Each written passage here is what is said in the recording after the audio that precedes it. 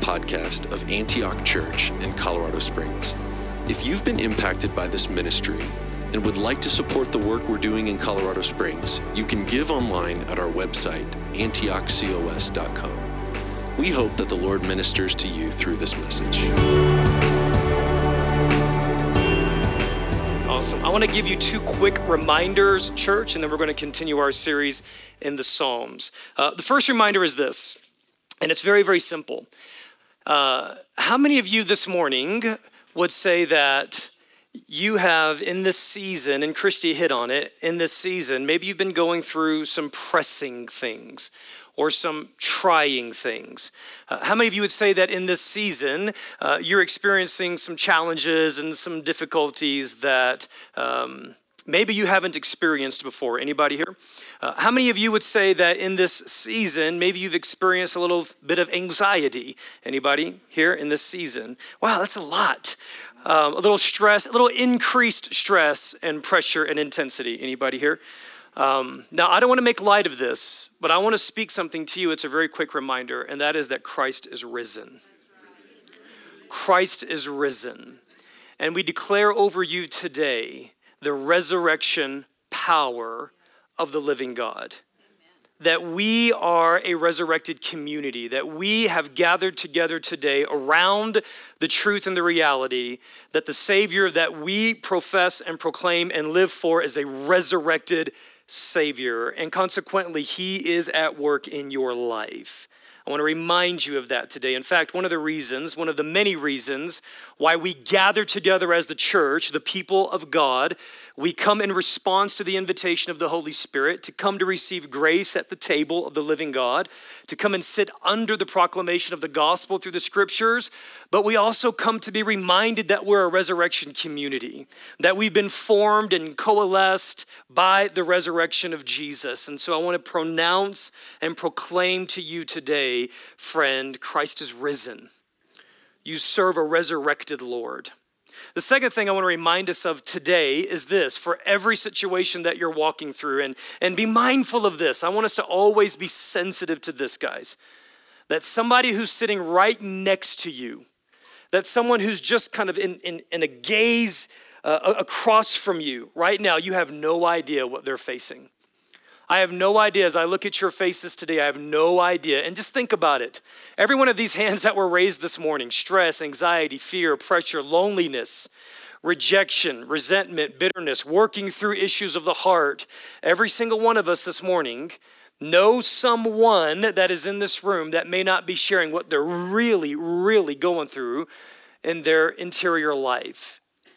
And for that, what I want to proclaim today is that may the peace of the Lord be with you. What I'd like for you to do here, just with all sincerity, is I want you to look at someone sitting next to you, and I want you to proclaim the peace of God. Just proclaim that over them. May the peace of the Lord be with you. Will you do that this morning?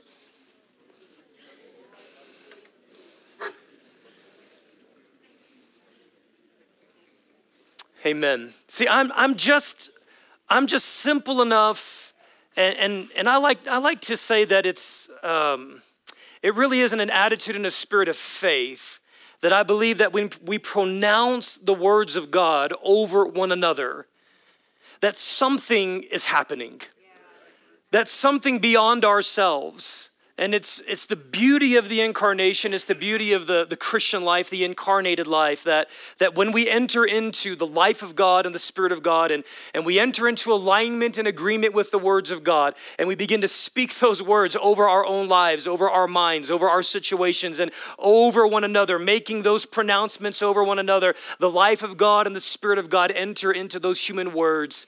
Fully God, fully human, and the power of God begins to be at work in our lives.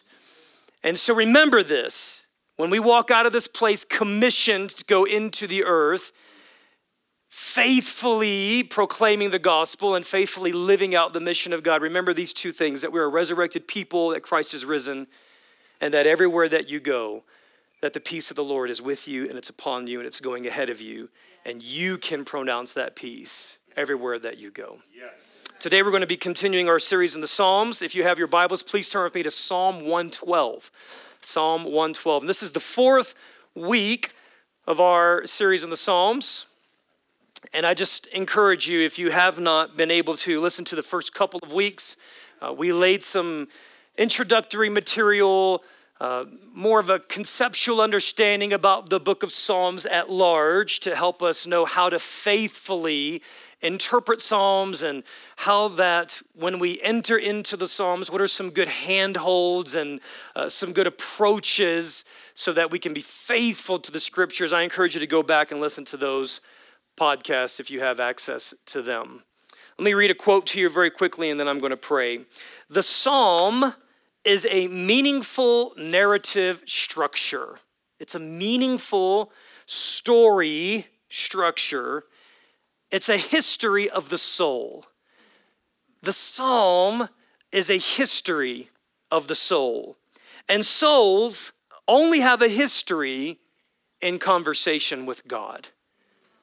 The Psalms are a history of the soul, and souls only have history in conversation with God. That's by Rowan Williams. Let's pray. Father, today, thank you so much for your word. Thank you for the word that is made flesh in Jesus. Thank you for your word that is written and alive and active. And Father, thank you that your word has been made available to us, that's been entrusted faithfully over generations and generations and hundreds of years of faithful scholarship and faithful stewardship. And today, Father, we ask that you would breathe afresh on the word of the living God for us today. Lord, as we read the word, as we proclaim the word, as we study the word, we're asking today, oh God, that your words, first and foremost, would be profound in our hearts and our minds, and that we would be shaped and formed into the image of Jesus. We pray these things today in Christ's name. Amen. Amen. Psalm 112. I'm reading out of the New Revised Standard Version this morning. By the way, let me see, who are all of our New American Standard folks? I'm just curious here. Who are all of our NASB? Just raise them up real proud. Okay. Probably like 5% of the room. All right. Any New King James Version folks? Oh, yeah. Some old habits are hard to die. I see that.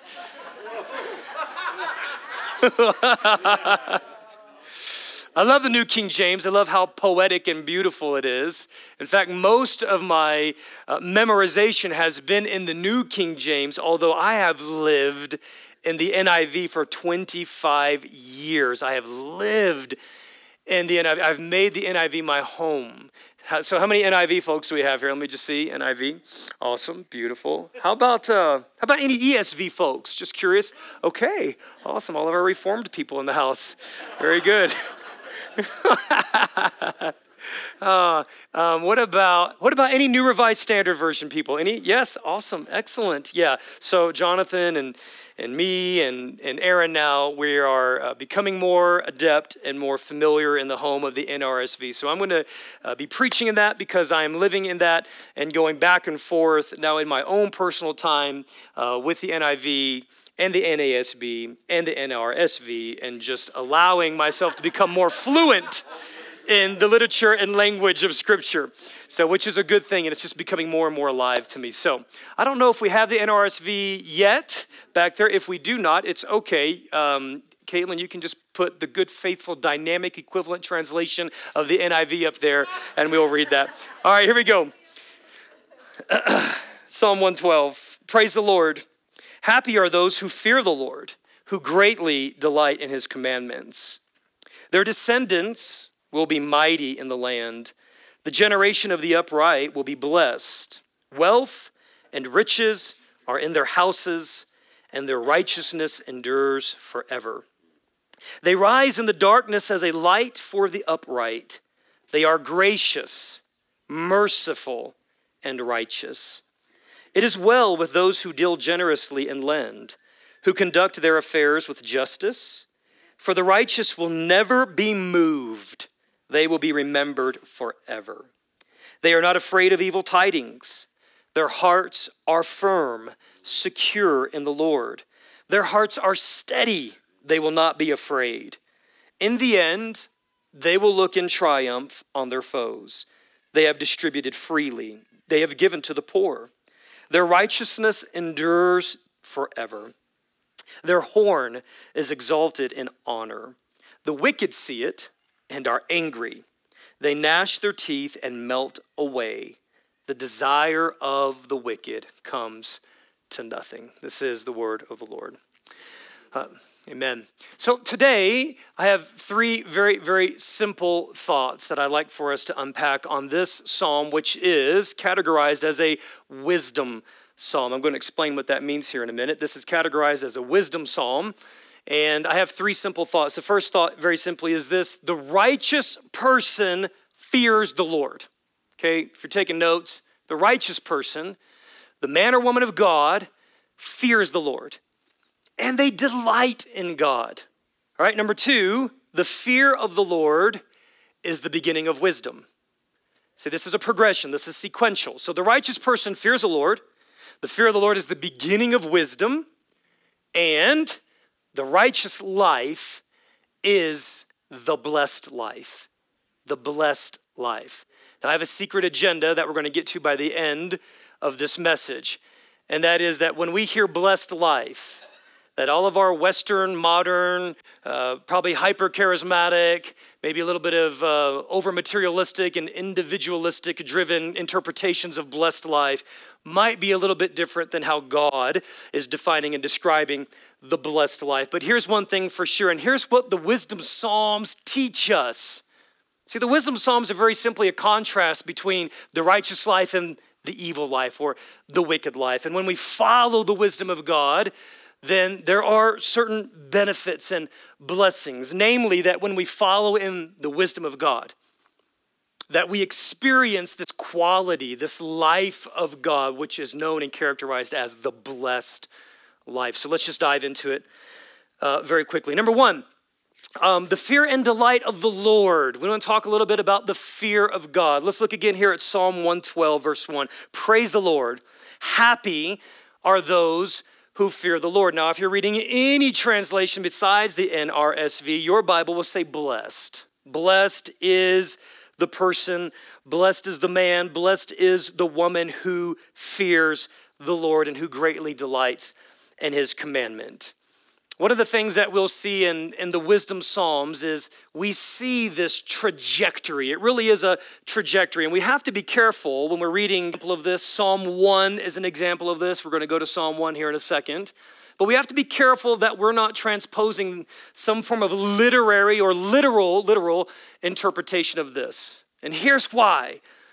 Because the Wisdom Psalms are not necessarily a promise that everything's going to go well.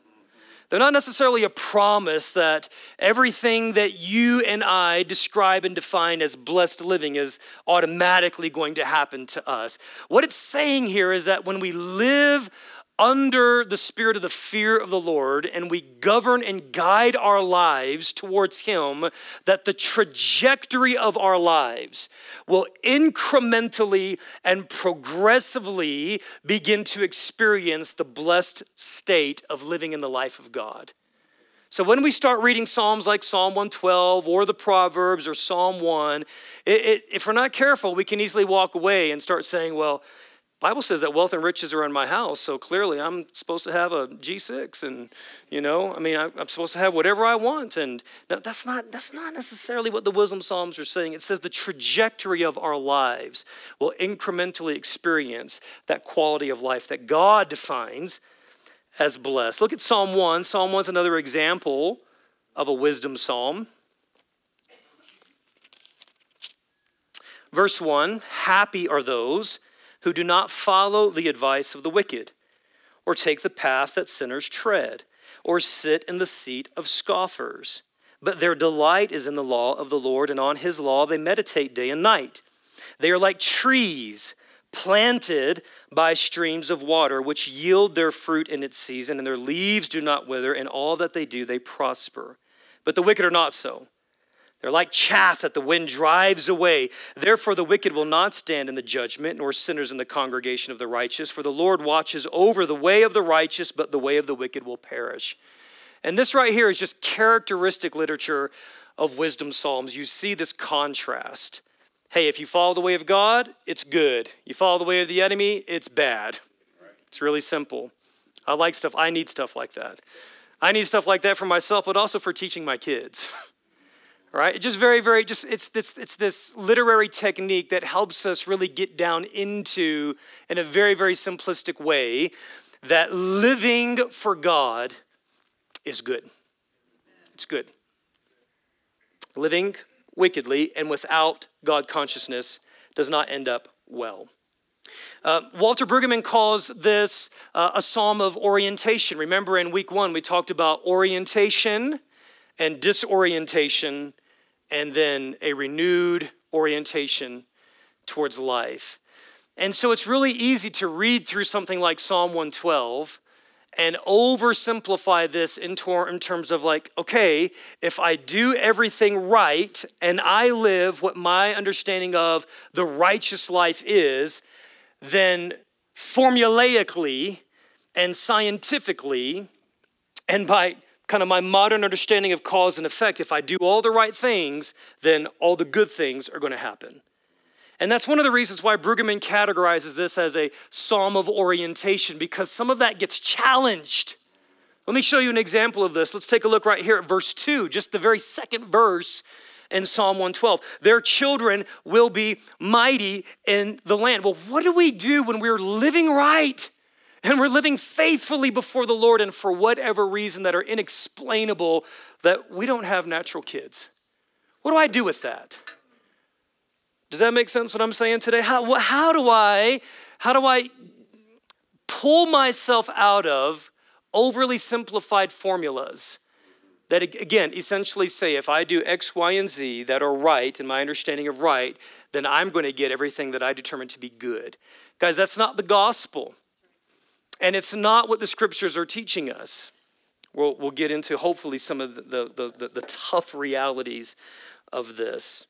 So there is an interpretive tension here, to not necessarily take all of this literally, but to really understand that God is forming the trajectory of our lives. And also the wisdom psalms speak to life here, but they also speak to an eschatological fulfillment.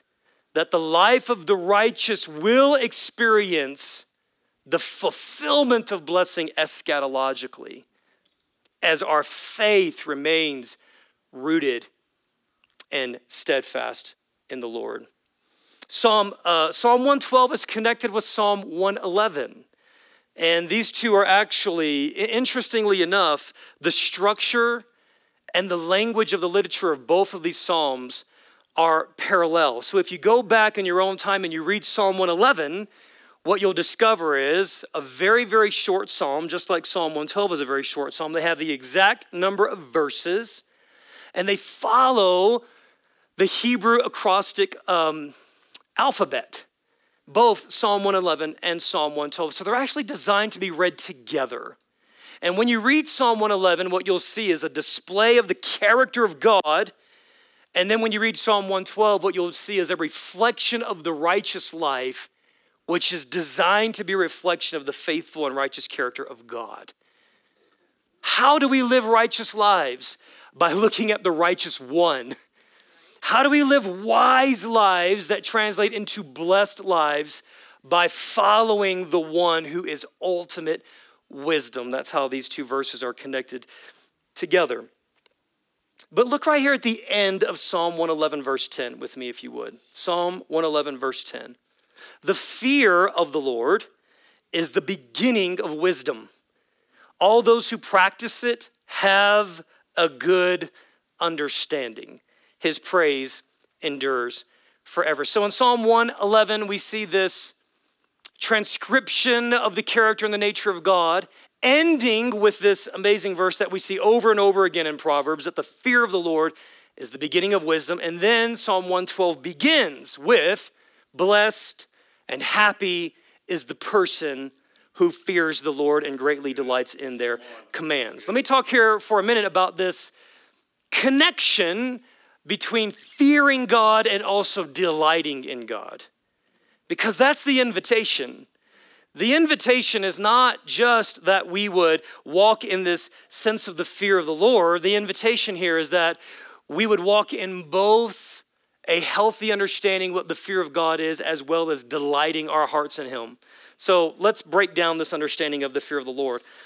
This is not taken from scholarly language because I really wanted to bring this down into our common vernacular. So I'm using some of my own crafted language here. What is the fear of the Lord? The fear of the Lord is to see God accurately and for us to respond to God appropriately. That's what the fear of the Lord is.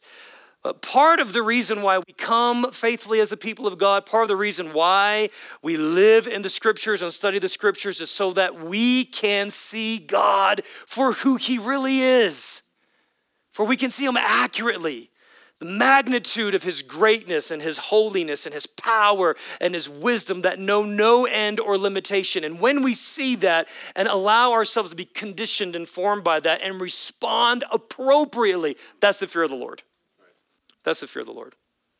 I mean, think about when you walk into situations and you really understand. Christy does this all the time. She says, I want to really know what I'm going into. Took her months to say yes to me. And then I pursued this girl. She walked away, and here's why. Because she had a healthy fear and respect for what she perceived to be the calling on my life and the calling on her life and some of the challenges that come with living out covenant faithfulness together. So man, she just drug that thing on so long. Why? It's a healthy fear. It's a healthy fear of covenant. She and I were talking a few days ago about fostering and adoption. We were just walking and having a conversation around that. And she said, I want to really start doing our research. She says, I want to know what we're getting into. That's just called a healthy fear. And we ought to have that same sense of healthy fear. You can't have a healthy fear of something or someone if you don't have a healthy understanding of what the reality of the situation or the person is. Here's another thought. The fear of the Lord is a progressive revelation that comes to our mind on the reality of the character and the nature of God. It's a progressive revelation of who God is. We learn to think deeply about God. If you want the fear of the Lord to become entrenched and rooted in your heart and mind, we have to train ourselves to think deeply about God, to move beyond rhetoric, to move beyond the surface of superficial ideas about God. In fact, one of my favorite verses is here in Psalm 111, verse 2. Look at Psalm 111, verse 2. Great are the works of the Lord, studied by all who delight in them. Just look at that. Great are the works of the Lord, and they're studied. How many of us take time to study the works of the Lord? To study and think deeply and reflect long and uninterrupted. I mean, if we're honest, it's a busy culture. I mean, we've been conditioned by things like Twitter and Instagram to just breeze quickly through things. Man, if it's more than 140 characters, you've lost me. In fact, there's a really great book for those of you who are interested in this conversation. There's a great book called Amusing Ourselves to Death. Amusing Ourselves to Death. And it's actually written several years ago, but it's so relevant for today. And one of the examples that the author of this book talks about is the low threshold that we as human beings, and particularly as Western Americans, the low threshold that we have to sit under a conversation or a topic and to think long and deeply about it. And one of the references he uses is back in the 1800s. Do you know that back in the 1800s, that when Lincoln was running for president and he was on his campaign tour, that those debates would last anywhere from 4 to 6 hours. 4 to 6 hours. And now everything's in sound bites. Guys, if we want to develop the fear of the Lord, we have to develop the capacity and the threshold to learn how to think deeply about the nature and the character of who God is. To learn how to think towards God until it begins to shape our attitude. The fear of the Lord is an attitude. The fear of the Lord is an attitude. It's not just a tenet. It's not just a doctrine. It's not just a good thought. The fear of the Lord translates into our entire disposition. Honor and reverence and respect are attitudes. They're dispositions and orientations of the heart. Christy and I have this conversation a lot. I mean, you can call me pastor, You can call another man of God or a woman of God or a person of God. You can put a title on their name. And even though that title in and of itself is a title of reverence and honor and respect, you can have nothing but utter disdain for that person in your heart. Because reverence and honor and respect are not just in the letter of the law. They're not just in formalities. They're not just in token titles. They are dispositions of our hearts that affect our attitude and the posture by which we approach people. And namely here, we're talking about the posture in which we approach God. The result of the fear of the Lord will be a holy love. A holy love. And that's where these two come together. Blessed is, or happy is, the person who fears the Lord and who delights greatly in his commandments. See, the goal here isn't just that we'd run around and be afraid of God. The result is that our attitude and our disposition towards God, because we have revelation of who he is, the result would be that now we take delight in the wisdom of his commands. There is a wisdom in the commands of God. There is a wisdom in the way of God.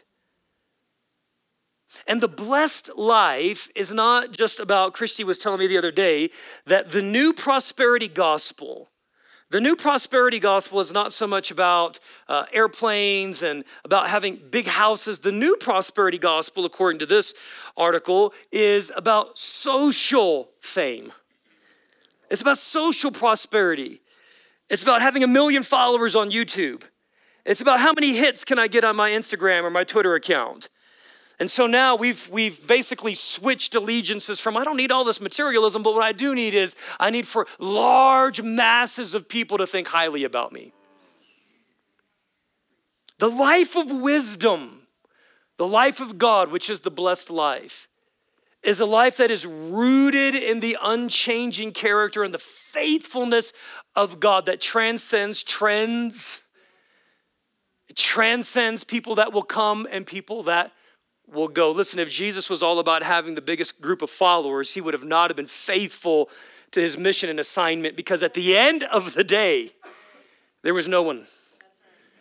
There was no one. And if his success as a minister of God, if his success as someone who is faithful to the Father was contingent or predicated on a mass number of people, he would be considered a failure. We know as people of Jesus that he was not a failure. He was the greatest success in the earth and in redemptive history because he was ultimately faithful in his obedience to God. And that is what the life of wisdom, and that is what the life of the fear of the Lord produces inside of us, a life of obedience, where we can delight in the commands of God. My greatest desire for my children is this, and they're probably sick of hearing me say it here over the past couple of days. My greatest desire is that the things that we as a family begin to deem important by the word of God and by godly wisdom and living is not, my greatest desire is that they would so internalize and own these things that they become theirs. That they become theirs. That things like faithfulness to God become theirs. That their worship posture become theirs. That generous living become theirs. That living a life of righteousness and peace and purity become theirs. And they're doing them not because I'm telling them to. They're doing them not because even they're right. They're doing them because they've gotten into the inner logic. They've gotten into the inner wisdom. They have a revelation of the truth of these things and the truth that sets them free, and they own it. That is the only way that faith is going to be passed on from generation to generation. Is if in the wisdom of God, we as moms and dads and elders and brothers and sisters and uncles and aunts and teachers and pastors, we're able to help our children enter into the spirit of delighting in the commands of God. We cannot delight in his word if we do not delight in him, if there's not a deep love in our heart for who he is. All right, let's keep going here. The fear of the Lord and delighting in his commands. Now, what happens when we learn to do this? We begin the process of wisdom. The fear of the Lord is the beginning of wisdom. A couple of thoughts on wisdom. Number one, wisdom is a gift from God. Wisdom is a gift from God. And it is a gift from God that stands counter to just having a lot of degrees or having a lot of formal knowledge. The wisdom from God is not just having a lot of life experience. The wisdom of God's not automatic. The wisdom of God doesn't happen just because you're older. In fact, there are a lot of older people that have very little wisdom. That's no indictment on anybody in this room. I'm talking about people outside there. Oh, you're right, out there in the world. But you and I have ran into people that just because they're older, into their 40s and 50s and 60s and older, does not necessarily mean they've reflected deeply and lived their lives in the spirit of the fear of the Lord. The fear of the Lord, the attitude and disposition that God is who he says he is, and I'm living in accordance with his wisdom, and I'm delighting in his commandments, that posture in our lives it's ground zero. It's ground zero from being able to receive wisdom. From having ears to hear and eyes to see and hearts that are postured. And here's why, because wisdom is a matter of the heart. Wisdom is a heart issue. It's not just a knowledge issue. It's not just an accumulation or a synthesis of information issue. It is a disposition of our hearts before God. Take a look with me, if you would, at Ephesians. Sorry, Caitlin, that's not on my notes. Ephesians chapter 1.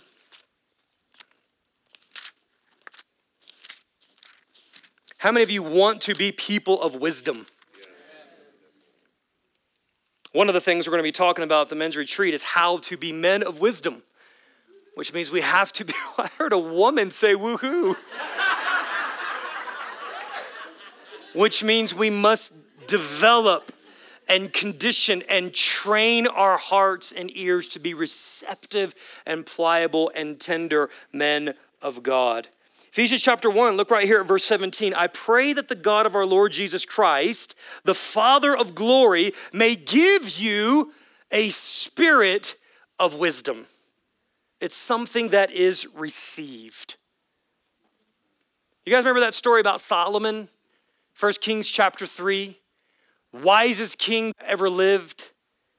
And as the story goes, Solomon was worshiping the Lord. He sacrificed 10,000 animals on the high places of God, and God appeared to him in a dream, and he says, son, ask me whatever you want. What do you want? And the thing that set Solomon aside from all the other kings of that day, or the ones that even succeeded him, was that he didn't ask for his enemies to die. He didn't ask for greater power. He didn't ask for greater riches or wealth. He asked for wisdom. In fact, look right here, and we're going to go back to that verse in Ephesians chapter 1, but Caitlin, this verse right here in 1 Kings chapter 3, verse 9, this is Solomon. He says, God, give your servant, give your son, therefore, an understanding mind or wisdom. Would you give me wisdom so that I can govern your people? Friends, if we're going to bring the solutions of God into the problems of the earth, we need the wisdom of God. We need the wisdom of God. And at some point, just like we talked about last week, your limitation is going to run into a problem that you do not have enough education and you do not have enough experience. There are things that God is calling you into that you are absolutely inexperienced. But your inexperience is not disqualifying you. The wisdom of God is available for you in the things that he's calling you into. And we see this right here in Solomon. Solomon's a young man. He's a boy. So I've never led this amount of people before. I have no idea what I'm doing. He says, I need wisdom. I need something that's beyond me. I think Solomon realized this. I could literally spend the rest of my days in university. I could spend the rest of my days on Google and still not have the spirit of discernment and understanding and wisdom to lead this people. God, you have to give me something that is beyond me. And guys, listen, that wisdom is available for you. Some of us right now, we need wisdom for our marriages. We need wisdom for our children. Our children are doing things and believing things and running around, and we're just like, God, I don't know what to do. You need the wisdom of God for the situations that are at hand. Some of you have physical issues that you thought by now you'd be over. And you need the wisdom of God to know how to approach life with the reality of suffering. Lord, I need your wisdom to know how to approach this. Wisdom is from above. Wisdom is something that's given. Look right here, if you would, in James chapter 3. Who is wise and understanding? Verse 13, James 3:13. Who is wise and understanding among you? Show by your good life that your works are done with gentleness that is born of wisdom. But if you have bitter envy and selfish ambition in your hearts, do not be boastful and false to the truth. Such wisdom does not come down from above, but it is earthly. You see that contradiction there? It's just like Psalm 112. It's just like the Proverbs. It's just like Psalm 1. It's this contradiction from the wisdom that is from below versus the wisdom that is from above. Jesus did this all the time. You have heard it said, but I say to you. You know that the Gentiles lord over them. This is how the Gentiles do leadership. This is how the Gentiles do power and authority, but this is how the people of God do it. It's a different way. It's led by a wisdom that produces gentleness that comes from above, that changes us. There is a different way to do this. There's a different way to lead. There's a different way to parent. There's a different way to walk through conflict. It's the wisdom of God. So the wisdom of God is a gift. The wisdom of God can be received. The wisdom of God is from above, and it's different from the wisdom of this world. The wisdom of God produces inside of us an eternal perspective. It gives us the ability to see life now from the vantage point of eternity. And that is not intuitive. I have a hard enough time thinking about life next week, let alone in eternity. Come on, are you with me this morning? Yeah, that's good. Do you know why you need wisdom? Because wisdom shows you what really matters. At the end of the day, and guys, listen, there will be an end of the day. There will be an end of the day. James 4 tells us that life is like a vapor. I mean, it's like this. My baby girl right now is turning 12, and I'm like, when did that happen? Life is a vapor. It's a mist. It's a breath. Psalm 90 verse 12 says this. It says, teach us to number our days so that we may live a life according to wisdom. Teach us to live life from the end. Paul said it like this in 1 Corinthians chapter 3. He says, some of you guys are building your work of the Lord will stand. I want you to hear me here for a second. All of us are involved in some aspect of the work of the Lord. And here's what Paul said to the Corinthian church in chapter 3. He says, some of you are building works that will last. They're going to last. And that is one of the fruits of wisdom. When you go back and you read through Psalm 112, look at how many times the word enduring and forever. I'll just go ahead and tell you. In Psalm 111 and in Psalm 112, in those short verses, 8 times you see the word forever over and over and over again in these short verses. Why is that? Because the life of wisdom teaches us what lasts. The life of wisdom helps us give our time and our energy and attention to the things that are most important, to the things that are going to live beyond us, to the things that are going to set up future generations for success, to the things that are going to bring heaven into the culture and to the society of the world that we live in. That's what wisdom produces. Wisdom gives us an eternal perspective. Wisdom is also a lifelong journey. In other words, you don't just get a download of wisdom once and then it goes away. Right? I'm asking God for wisdom daily. Daily. In fact, Caitlin, if we could go back to that Ephesians chapter 1, look right here at chapter 1, verse 17 again. I pray that the God of our Lord Jesus Christ may grant unto you a spirit of wisdom and revelation so that you may come to know him. Now, look right here at the preceding verse. Look at verse 16.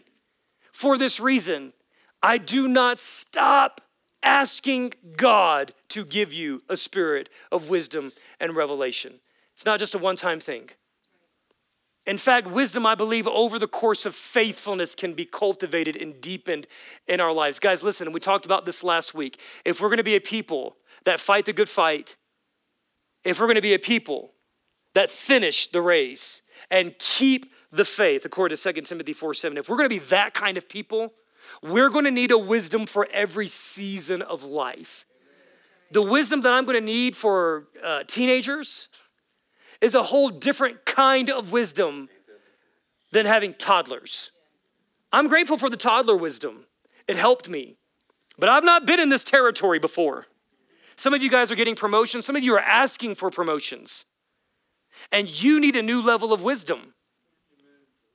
Some of you are carrying responsibilities that are new. Some of you are in new life transition. Some of you are now caring for parents. And you've never been here before. And you need wisdom for this season. Every season and situation of life, we need the incremental revelation of who God is and of his ways. Look with me at Proverbs chapter 2. Proverbs chapter 2.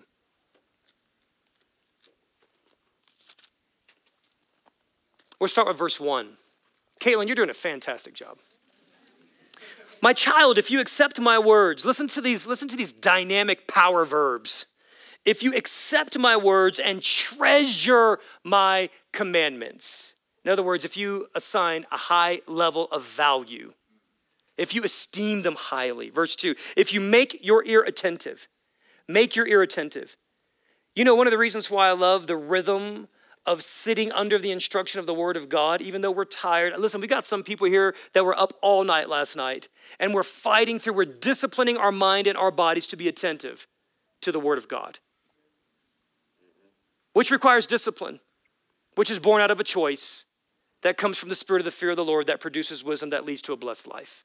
Make your ear attentive to wisdom. Young people, listen, learn how to ask good questions. Learn how to ask good questions. Learn how to take notes. Learn how to listen. Learn how to not be offended with somebody who has lived life in God like 3 times longer than you've been alive. Learn not to be offended when they tell you something that's hard. Remember that Jesus would say hard sayings all the time, and people go, this is a hard saying, John chapter 6. Like half the people that were following Jesus left. They go, we can't handle this anymore. The life of wisdom helps us hear hard things and not get offended like Miss Val talked about today. We need that fear of the Lord that produces wisdom that leads to a blessed life. If you indeed cry out for insight, raise your voice for understanding. These are personal, dynamic power verbs, you guys. In other words, take ownership for your pursuit of wisdom. We're not victims. We're not victims. Christ's victory means that we are no longer victims. You can develop a heart and an attitude that helps you become a wise person in the world. Verse 4, if you seek after it like silver and search for it as for a hidden treasure. Now let me just pause here. All of this is predicated on something. You know what it's predicated on? It's predicated on you've got to want this. You've got to want this. You've got to want wisdom. You've got to desire it. You've got to see the value of it. And listen, here's one of the reasons why wisdom is from above is because naturally in our unredeemed state, we don't even have the capacity to value wisdom like we should. We don't have the capacity to value wisdom as we should. I mean, listen, without God and without his spirit working in our lives, there can be wisdom all around us. We don't even know it's there. We don't know what we don't know. But here's the faithful promise of the scriptures, that if we will posture our hearts to say, God, show me what I don't know. If we will posture our hearts to say, God, rip the deception off of me. If we will posture our hearts to say, God, give me eyes to see. I don't even know that my heart is hardened right now. That's what Jesus was telling the disciples in Mark chapter 6. He was like, guys, seriously, is your heart still hard? Do you not understand the lesson about the loaves? And they didn't even know. And most of us are living in that state. We're living in that state that we don't even know that we need wisdom, let alone be able to recognize wisdom when it's all around us. God, give us wisdom. Give us the spirit of the fear of the Lord we do not know as we ought to know. But look right here at this verse, here in verse 5. Then you will understand the fear of the Lord. Look at that. You will understand. What's the implication there? If he says, look at those verses. Seek and search and incline and pay attention and go after. I mean, these are all power verbs, right? So he's saying that after you do all these things, and live a life of doing these things, then you'll understand the fear of the Lord. What's the implication? What's the implication? We don't understand the fear of the Lord. It's not intuitive. Come on, man. But you can understand the fear of the Lord, which is the beginning of wisdom, which leads to the blessed life. I'm just going to end by saying this. If you look back through Psalm 112, I don't want to get into all that. There's some really, really beautiful things there. But live in that for a while. Go back through and pay attention to the characteristics of the person. Don't get caught up in verse 3. Okay, let's put verse 3 on the board. Don't get caught up in verse 3. Wealth and riches are in their house. That's what we do. That's what we do. Look at that. Wealth and riches are in their house. What we do, all we're hearing, all we're reading is going, wow, man, if I do the right things, then I could be a baller. Don't get caught up in that. Here's what we ought to get caught up in, because after verse 3, he talks about what the wise person does with their wealth and riches. They give generously. They lend to the poor. They distribute and they disperse strategically, thoughtfully, intentionally. They steward the resources of God so that the purposes of God can come to bear on the earth. Their authority is just. Their horn is exalted in honor. These are the characteristics of the blessed life. The blessed life can only be a reality if we're living in the wisdom of God. The blessed life is a reflection. It's a byproduct of the wise life, which is the result of the fear of the Lord in our lives. Jonathan, would you come on up this morning? So good. Church, my prayer is that we would be a people that have ears to hear and eyes to see and minds to comprehend and hearts to receive. And all of that is a byproduct of not, I know. I've heard this.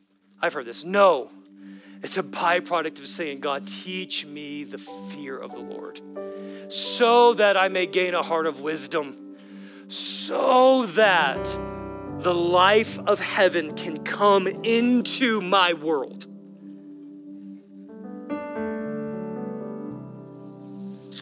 Communion attendance this morning, I'm going to ask if you would just be available today after, if you'll just serve the people, and if you'll just be available here for a few minutes. And I sense that there are some of us here in this room today that in addition to the prayer that has gone forward in our time of worship, that some of us are just needing someone to agree with them. And we want to create space for that encounter through the people of God by the Holy Spirit. As we come to the table, I am asking today that we would enter into that same level of wisdom that was operating in God himself when he sent his son to die. In fact, the scripture is very clear in telling us this. There was a level of wisdom that was operating in God that was absolutely counterintuitive. You mean to tell me that you're going to take a race of people that are littered with sin, and the way that you're going to transform their lives is by laying your son down for him to give his life? That doesn't make sense. That doesn't make sense.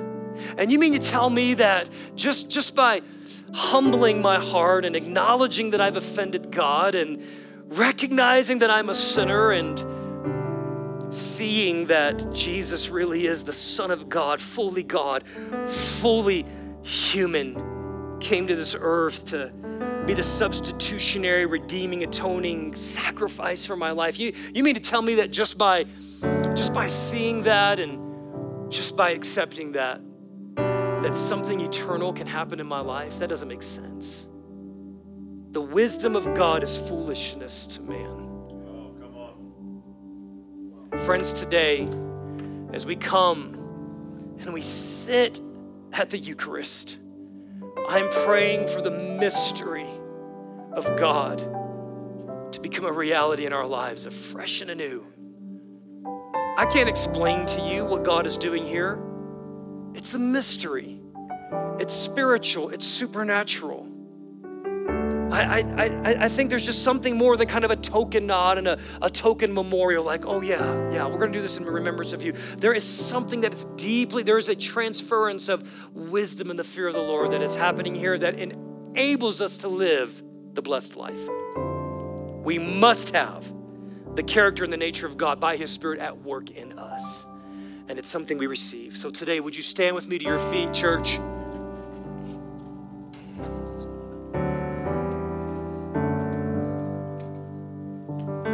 Would you stretch forth your hands? Father, today we pray that you would take normal, natural means, elements. Lord, would you take the natural and the normal and the physical means of these sacraments? Things that were created and produced by human hands. Wheat that was sown and harvested and cultivated, turned into bread. Juice, God, that comes from the fruit of the vine. And yet, just like Jesus, fully man, fully God, we believe there's something that is fully human and fully God at work here today when we submit our lives. And we ask today, Lord, that you would empower us to submit our lives afresh and anew to the wisdom of the incarnated life in God. Spirit of God, be at work, we pray, as we come to your table. Church, I invite you to come and receive from the body and the blood of Jesus. Thank you for listening to the Antioch Church Sermon of the Week. For more information about us, visit antiochcos.com.